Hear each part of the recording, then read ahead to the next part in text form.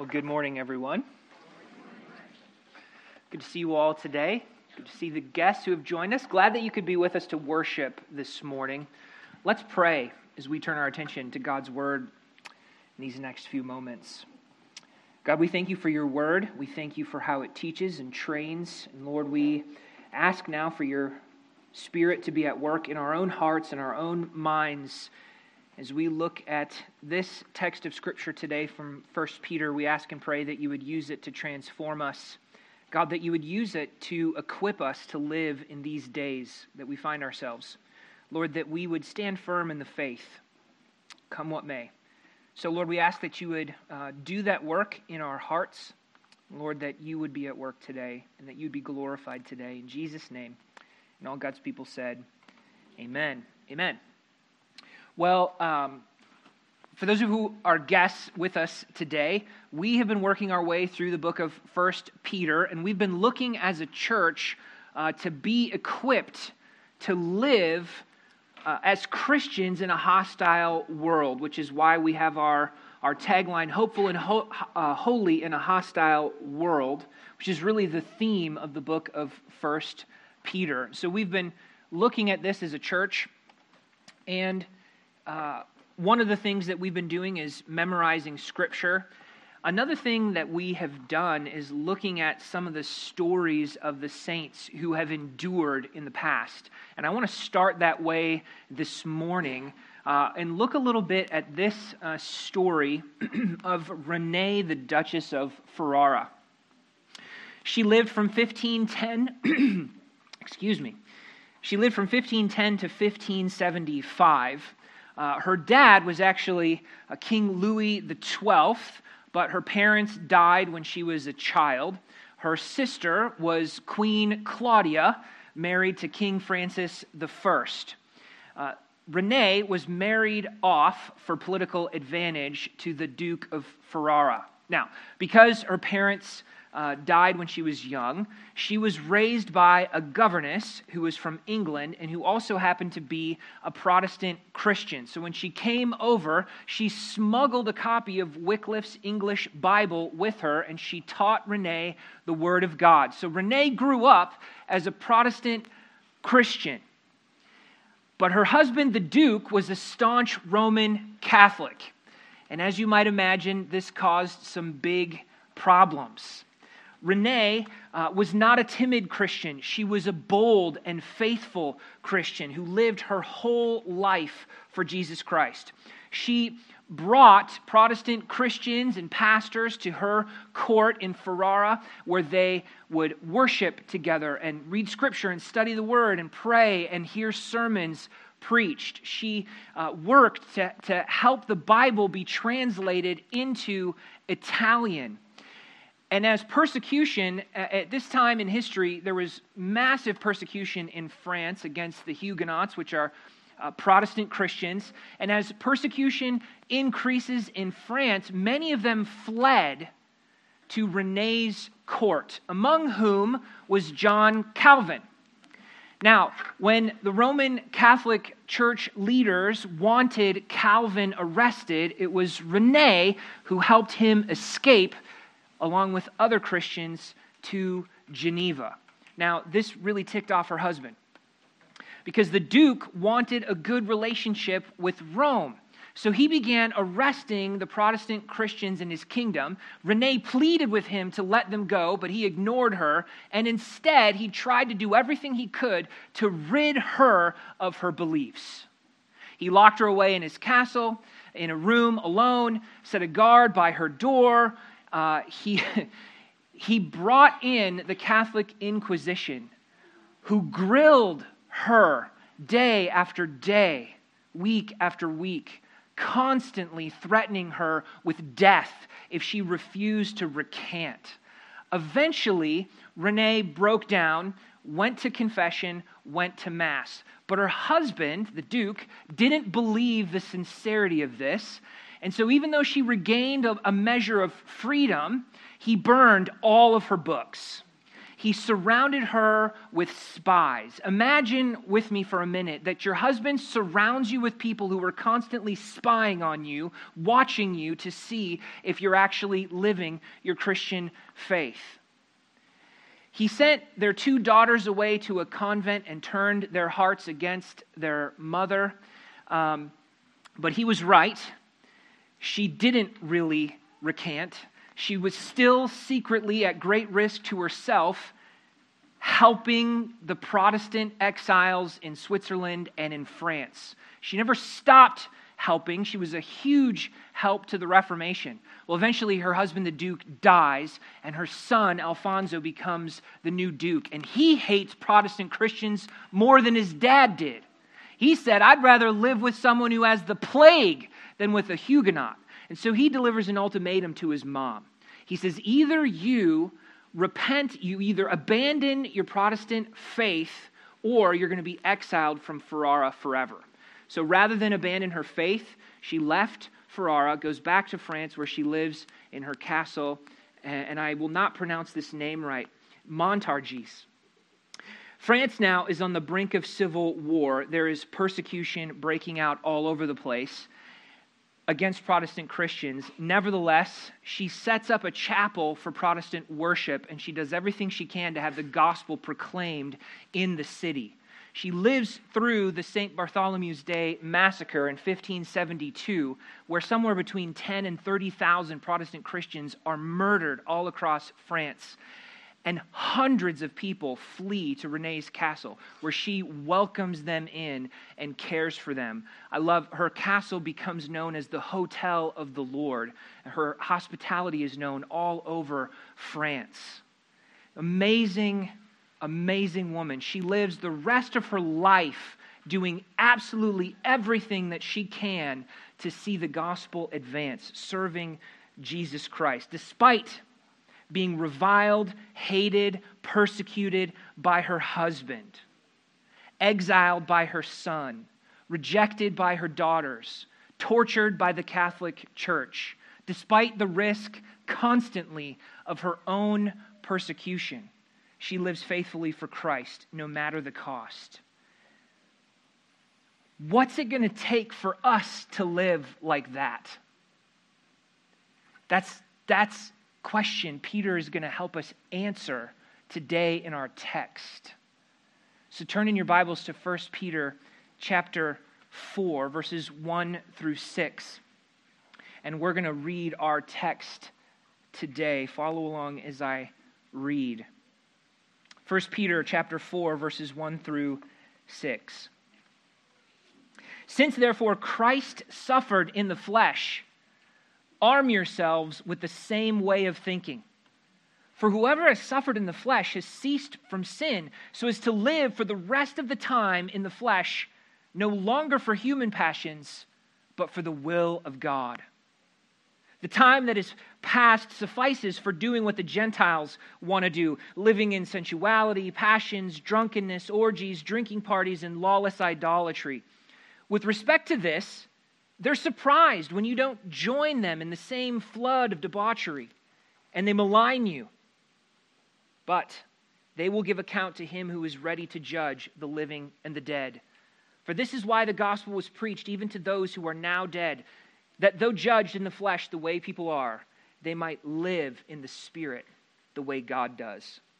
To summarize this briefly, the gospel must lead to a new way of thinking and a new way of life, living for God's will, not ours. The time that is spent, the time that is past, is enough for living for sin.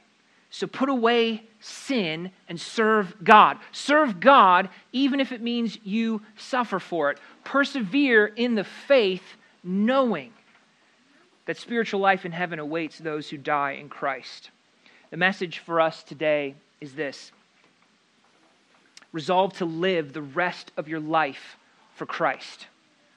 Resolve to live the rest of your life for Christ. This comes right out of verse 2. Peter says, live for the rest of the time in the flesh. That is, for the rest of your life on earth. No longer for human passions, but for the will of God. Resolve to live for the will of God the rest of your life for Christ. We're going to see 5 truths to help us do that this morning. First, arm yourself with Christ's way of thinking. We see this right in verse 1. Look there again with me. Peter says, "Since therefore Christ has suffered in the flesh, arm yourselves with the same way of thinking." Now, in the previous passage that Pastor Jonathan preached last week, what we saw is that Christ's victory was preceded by his suffering. So he suffered, died, and then he rose again victorious, and now he sits at God's right hand where he reigns forever. Christ's suffering was the pathway to his exaltation. And Peter is encouraging Christians in Asia Minor to follow Christ's example, to follow the same pathway, the cross before the crown. We see that again and again in the New Testament. Jesus said, "You will be hated by all for my name's sake, but the one who endures to the end will be saved." Mark 13:13. The Bible says we're God's children, and if children, then heirs. Heirs of God and fellow heirs with Christ, provided we suffer with him, in order that we may also be glorified with him. Romans 8:17. Paul went back to the churches that he planted after suffering, and he strengthened the souls of the disciples, encouraging them to continue in the faith and saying that through many tribulations we must enter the kingdom of God. Acts 14:22. See, we're told in the Bible again and again that suffering is the pathway to glory. So Paul writes to the Philippians, he says, "Have this mind among yourselves, which was also in Christ Jesus." Have the exact same mind as Jesus, the same way of thinking as Jesus. And now when we read that, we almost always focus in on Jesus' humility. Have the same mindset as Jesus. That means you should be humble, but what we need to do is connect the dots, because it's his humility that leads Jesus to be willing to obey God, even to the point of suffering. And so Paul writes, he humbled himself by becoming obedient to the point of death, even death on a cross, Philippians 2:8. Therefore, God has highly exalted him, Philippians 2:9. So just like Paul, Peter is calling us to think like Christ. Since Jesus suffered in the flesh, Peter says, arm yourselves. Arm yourselves with what? With Christ's way of thinking. Like a soldier prepares for battle, every soldier knows that the battle is going to cost him something. It may even cost his life. So disciples should prepare for suffering, knowing that we're in a battle and there is a cost to following Jesus. Think like Christ about suffering for obedience. Why? Why? It's so that we have the same resolve to obey God no matter the cost. Let's just confess that this is not our way of thinking. This is not how we think. Sure, we want to follow Christ, but from a safe distance.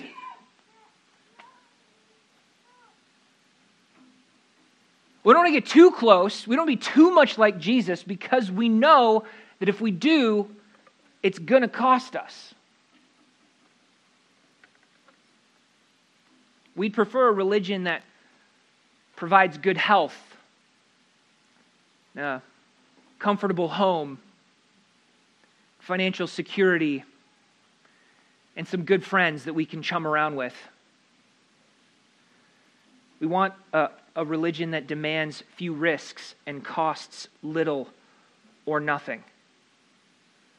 But as J.C. Ryle said, a religion that costs nothing is worth nothing.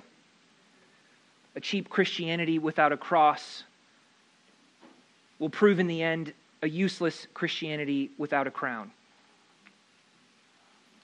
Just as Jesus embraced his calling to obey God at any cost, that was his mindset, that was his way of thinking. We must embrace that way of thinking as well. If we're going to live the rest of our lives for Christ, we have to have that way of thinking. so that we resolve to obey God no matter the cost. And that brings us to point 2, but before we go on, I want to mention something that I'd like to try to do as we go through the rest of this text. Because Peter is telling us that we should arm ourselves with Christ's way of thinking, I want to try to point out Christ's example as we go through the text. Because this is something that Peter himself is keen to do in this letter. We saw that in chapter 2, verses 20 through 23. So we're going to keep coming back. I'm going to keep coming back to Christ's example because we are to be like Christ. Amen? You with me? Okay. So point 2 then, like Christ, live your time on earth for the will of God. We see this in verses 1 and 2. Look there again. Since therefore Christ suffered in the flesh, arm yourselves with the same way of thinking. For whoever has suffered in the flesh has ceased from sin, so as to live for the rest of the time in the flesh, no longer for human passions, but for the will of God. Why arm ourselves with Christ's thinking? So that we live our time on earth for the will of God. Whoever has suffered in order to obey God, and yet continues to obey God despite suffering, shows by their way of life that they have made a clear break with sin. They have ceased from sinning. It's not that they're perfect. That's not what Peter is saying. It's that sin is no longer their master. God is. His will is what is of top priority, their motivation in life. You see that because they're willing to obey God even if they suffer, and they don't quit, they continue to obey God. They're saying, I've done with sin. I live for the will of God no matter the cost. Sin is the opposite of God's will. Sin is breaking God's commands, living against His will. So a Christian who is willing to suffer for doing God's will is showing that serving God, that's my top priority. That's my motivation. It's just like the person who trains for the Olympics, who gives up many things to pursue their dream of competing. This is the Chula Vista Olympic Training Center. On their website, it says, elite athletes train here, which is probably why I've never heard about it.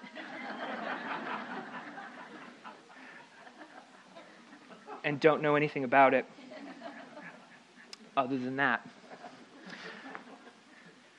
The person who trains for the Olympics gives up many things in order to achieve their goal of competing in the Olympics. They will give up sleep because they have to get up early and exercise. They will give up certain foods that they would like to eat, potentially desserts, because they want to try to stay healthy. They will give up time doing things that they would like to do because they spend so much time training. They will go through physical pain and weariness and the critique of their coaches and all of the sports people and all of these other things. And I'm sure that we could add a whole number of things that Olympic athletes would be willing to sacrifice and to go through. And we might ask them, why would you put up with that? But isn't the answer obvious? They're doing it all so that they could achieve this goal, so they could achieve their higher aim.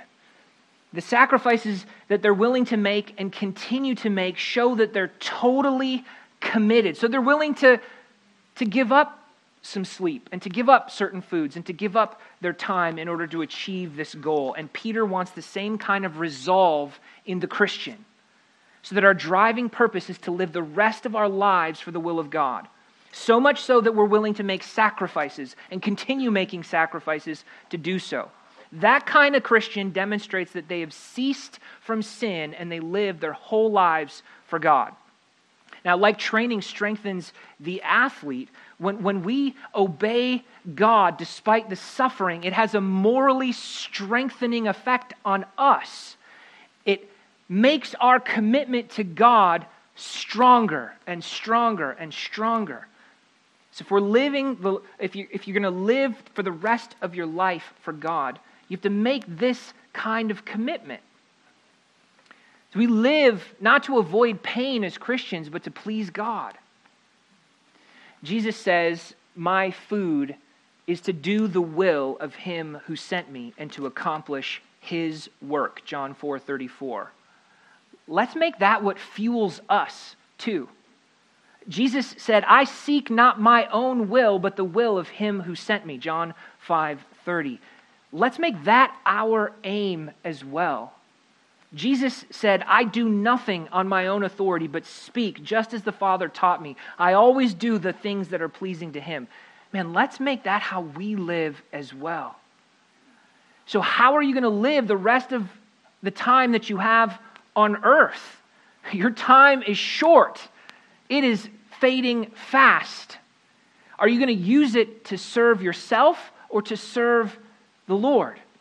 Now, however long God gives you to live, and let's resolve to live zealously for the will of God. Let's spend the rest of our lives serving God, not our sinful desires, even if we suffer for it, to our last breath. This leads to truth 3. This is the other side of the coin. Like Christ, give sin no place in your life. Living for God's will means giving sin no place in your life. We see this in verse 3. Look there with me. Peter says, "The time that is past suffices for doing what the Gentiles want to do, living in sensuality, passions, drunkenness, orgies, drinking parties, and lawless idolatry." Peter's telling the disciples, you've had enough time living like the Gentiles. Far too much, in fact. way too much time. If you're going to live for the rest of your life for Jesus Christ, it means you can give sin no more time, no more place in your life. This is a call to persevere in the faith and to not turn back to sin. We have to repent and put off sin in our life. And the trouble is that oftentimes we love our sin like we love our children. We embrace them. We delight in them. We indulge them.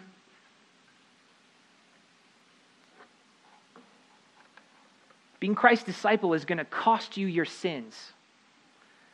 You have to give up everything that goes against God's will. You have to fight your sin if you're going to be friends with God. There can't be any special truce made with a certain sin in your life that you happen to love. You have to put sin to death. Peter's warning us here against following the cultural morals of the society, living like the people of the world around them, like they used to do. And he paints a sketch of what it looks like to do what the Gentiles like to do. And he gives 3 broad categories of sin: sexual immorality, partying driven by alcohol, and idolatry, all of which are common sins today. The question that's more important is, what are the sins in your own life? What are the idols in your own life that you must put to death, that you must abandon? Do you struggle with lust or pornography? With sexual immorality?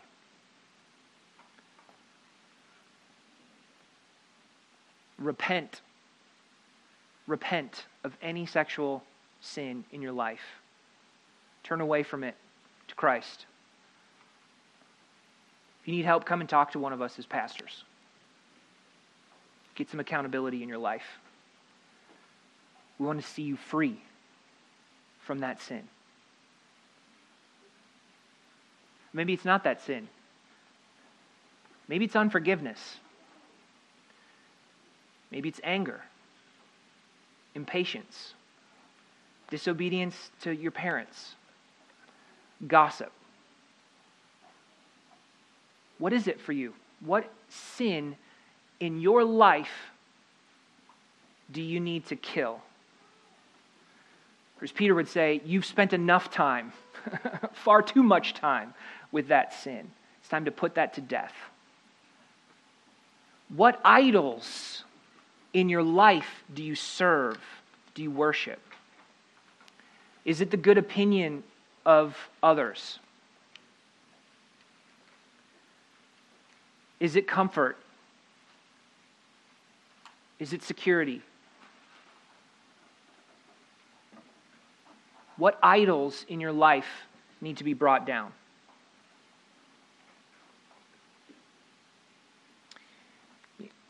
In the old days, when a ship was sinking, the crew would think nothing of tossing all the precious cargo overboard to save the ship. As a Christian, we must be willing to give up anything that stands between us and God. Ask yourself this question: does my life look different from my old way of life? Does my life look different than the lives of the unbelievers who are living around me? Or do I live basically the same way that they do, chasing after basically all the same human passions that they do? Now, maybe you're thinking today, well, I grew up in a Christian home, and I didn't really get into all these terrible bad sins. Like they're talking about some pretty wicked stuff here. So I don't really have like a big contrast in my past life. What about me? Well, first of all, if you've not participated in some of these gross sins, praise the Lord. Amen? Nevertheless, you've still sinned. And the point remains the same. The point is, don't go back to sin. Don't turn to sin. Don't go and live like the rest of the world lives. Don't be lured away from Christ. Persevere in faithfulness. Like Jesus Christ, give sin no place in your life. Peter's already told us he committed no sin. Neither was deceit found in his mouth, 1 Peter 2:22. In him there's no sin, 1 John 3:5. Jesus lived holy, innocent, and unstained, Hebrews 7:26. He was tempted in every respect as we are, yet without sin, Hebrews 4:15. We don't have a high priest that can't sympathize with us in our weaknesses. Jesus knows what it's like to be tempted, and yet he remained faithful to God. God gives you everything that you need for life and godliness. Live like Christ by giving no place to sin in your life. The fourth truth, then, to help us live for Christ is, like Christ, be willing to suffer the reproach of men. We see this in verse 4. Peter says, with respect to this, that's the sin and idolatry that he's been talking about, they're surprised when you don't join them in the same flood of debauchery, and they malign you. That is, they speak evil of you. They mock you, ridicule you, criticize you, slander you, speak all kinds of evil falsely against you. They defame you, they disrespect you. That's what it means to malign you. See, the Christians, the change in their lifestyle was apparent. You could see it. And it bothered non-Christians. It bothered them that the Christians would not participate with them in these things. And so they maligned them. Literally, so Peter says they wouldn't join with, or you don't join with. It's literally they wouldn't run with them anymore. To run with someone means that you do what they do. We still use that expression today. So we might say, oh, he runs with the wrong crowd. Or we might ask the question, who does she run with? We're not just asking who are they friends with. We're asking, how do they live? That's what we're driving at. So the Bible says the companion of fools become fools, but the companion of the wise become wise. So who do you run with? Who do you run with? If you're going to live for the rest of your life for Christ, it matters who you run with. Run with Jesus and his people. Now, this flood of debauchery is this picture of a culture that is overflowing with sin. Exactly like today. It's a flood. Like when the water spills over every boundary and it just goes everywhere. It goes in every direction. It's this picture of unrestrained indulgence in sin. And when we don't plunge into that water with them, when we stand firm on the solid rock of Jesus Christ as the waters are swirling around us, that bothers them. When we live righteously, it invites the scorn of the wicked because they're convicted about their own behavior.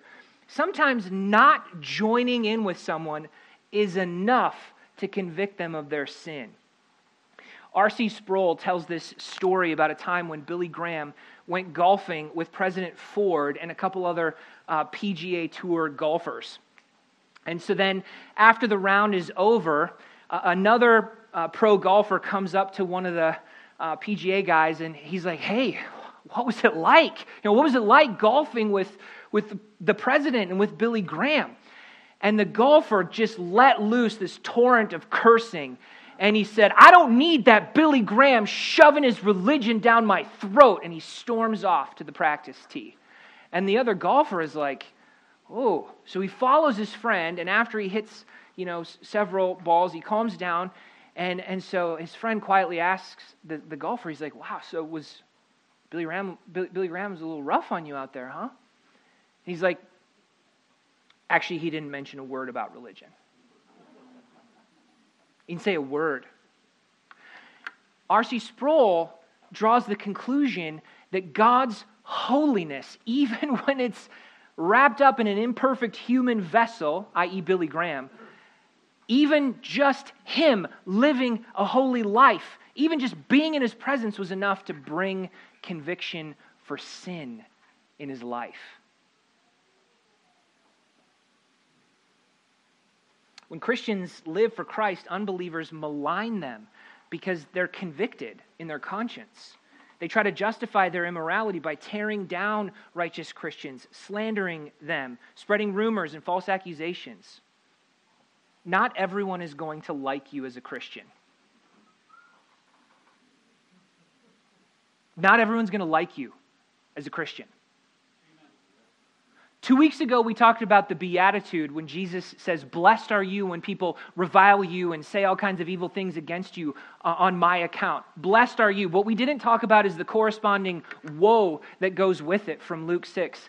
Jesus says, "Woe to you when all people speak well of you, for so they did the false prophets."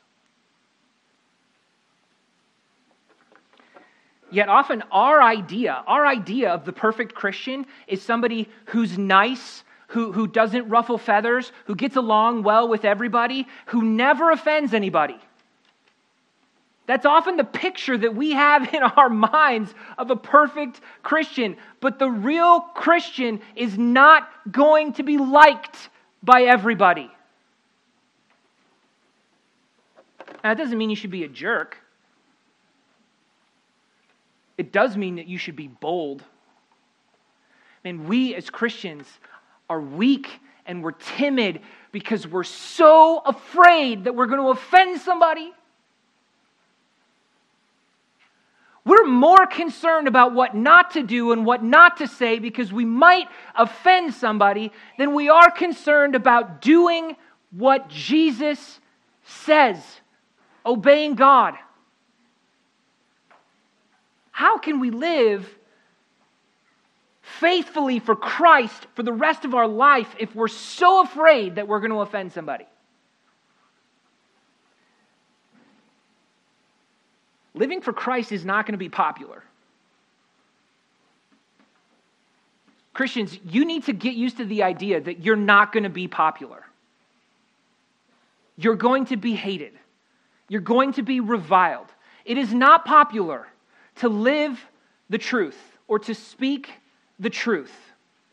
That's the kind of thinking that we need to arm ourselves with. We're going to be really unpopular for our beliefs. Beliefs like homosexuality is a sin, and marriage is only between one man and one woman, and abortion is murder, and there's only two genders, male and female, and transgenderism is a lie, and that Transitioning someone isn't therapy, it's child abuse. And pushing all of this sexual perversion on our kids isn't education, it's indoctrination. And women should not be forced to serve in combat situations. All of these beliefs, they're unpopular. Are you ready to stand to live for the truth? We live in a day where if you use the wrong pronoun, man, when I was a kid, I was like, English. What do we need to learn English for? Well, apparently, the teacher should have told me in the future, you will lose your job if you use the wrong pronoun. You've got to make the choice right now that you're not going to go along with lies and the flood of sin in the world around you. You have to make the choice right now. I am going to live in the truth. I am going to obey the will of God, come what may, for the rest of my life. Living for Christ is going to cost you the favor of the world. It's not just going to cost you your personal private sins. It's going to cost you the favor of the world. The good news is it's going to give you the favor and friendship of God. But the Christian has to be content to be despised if they're going to please God. So don't be surprised if you're mocked, if you're ridiculed, if you're slandered, if you're persecuted, if you're hated. Don't be surprised to find your beliefs and practices maligned, to be called backwards, to be thought a fool, to be told that you're on the wrong side of history, to have your words twisted, your actions misrepresented. Jesus said if they called the master of the house Beelzebul, how much more will they malign those of his household? John 10:25. We've got to be willing to be despised and rejected by men, Isaiah 53:3. The author of Hebrews says, consider him who endured from sinners such hostility against himself, so that you might not grow weary or faint-hearted, so that you wouldn't give up or lose your courage. Like Christ, we have to be willing to suffer the reproach of men. Finally, like Christ, persevere knowing God will justly judge all in the end. We see this in verses 5 and 6. Look there again with me. Peter says, but they, that's the unbelievers who live in sin and malign Christians, he says, they will give an account to him who is ready to judge the living and the dead. We know this is the final judgment because this is all people in history are going to be judged, both the living and the dead. Verse 6, for this is why the gospel was preached even to those who are now dead, that though judged in the flesh the way people are, they might live in the spirit the way God does. There's two encouragements here for us. The first one comes in verse 5. The wicked are going to give an account to God. No one is going to escape God's justice. Evil will be punished. Even though non-believers persecute you and malign you, they will not have the final word. And God's judgment is near at hand. It's literally God stands ready to judge. The axe is laid at the root of the tree. So for non-Christians, this is a warning. You need to turn from sin and put your faith and trust in Jesus Christ while there's still time. For the Christian, this is an encouragement that the wicked will be brought to account in the end. The second encouragement is in verse 6. And we know Peter's talking here about believers who have died because he says they're going to live in the Spirit the way God does. So chapter 4, verse 6 parallels chapter 3, verse 18, where Jesus died in the flesh. Pastor Jonathan was saying last week, he died in the flesh, but now he was raised, he was resurrected, and now he lives in this new spiritual realm. It's the same pattern here. Even though believers die, like everybody does, they're going to be raised to new life in heaven, in this spiritual realm. You can imagine how the objection would go from a non-believer. What is the point of your Christianity? You Christians die just like everybody else. Peter is reassuring them that even if they're persecuted, even if they suffer, even though they die just like everybody else, you will be raised to eternal life in heaven.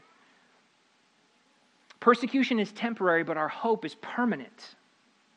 These are both meant to be encouragements for the Christians who are suffering in their faith. Remember why he's writing.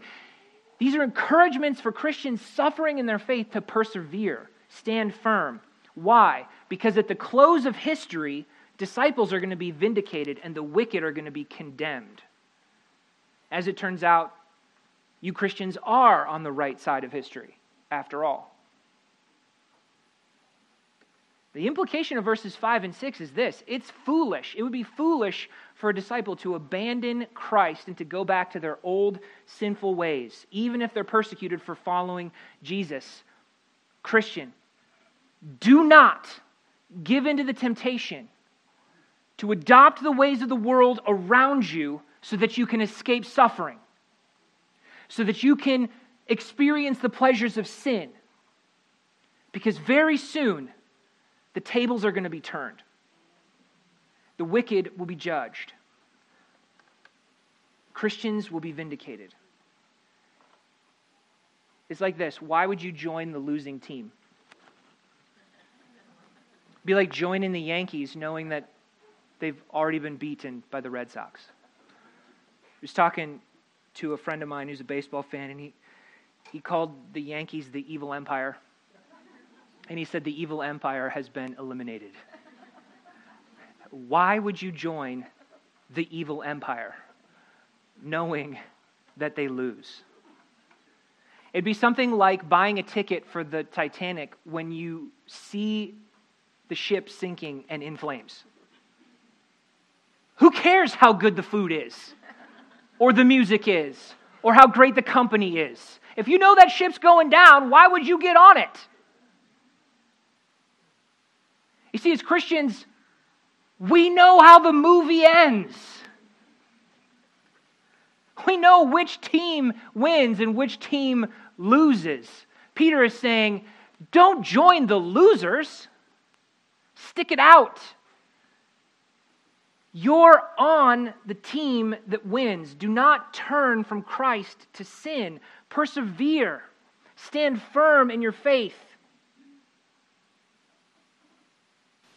And why join them? Even if you suffer now, it's better than suffering in the end. We've already seen this in Christ in 1 Peter. How did Jesus persevere, faithfully obeying God, even to the point of death on a cross? Peter writes, when he suffered, he did not threaten, but continued entrusting himself to him who judges justly. Jesus knew that God was going to justly judge the wicked, but he also knew that God would justly judge him, that he would be vindicated, that God's verdict would lead to his exaltation. Jesus endured suffering for the joy that was set before him, Hebrews 12:2. We've got these same two encouragements as Christians to persevere in the faith until the end of our lives. The wicked will be judged, and you will be raised to new life forever in heaven. So stand firm, knowing that God will justly judge all in the end. There's no doubt that being a Christian is costly. If you want to live as a true Christian, you will suffer for it.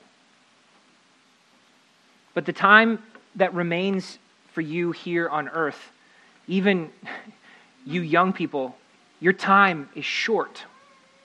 There's not much time left. A few more years of watching and praying and serving, and it's all going to be over. You will have weathered your last storm. You will have spent your last night in watchful prayer. You will have fought your last fight, never to fight again. Yes, Christian, it is costly, but it's worth it. Even if you bear your cross now, you will exchange it someday for a crown. Let's pray. God, we ask and pray that, like Moses prayed, you would teach us to number our days rightly so that we would get a heart of wisdom and that you would establish the work of our hands. Help us to wisely know and do your will and make the best use of the time because the days are evil. We pray that you'd arm us with Christ's way of thinking so that we would live for you and for your will like he did, even if we suffer. We ask that you'd help us to persevere to the end, knowing that spiritual life and reward awaits us in heaven. We ask this in Jesus' name, and all God's people said, amen.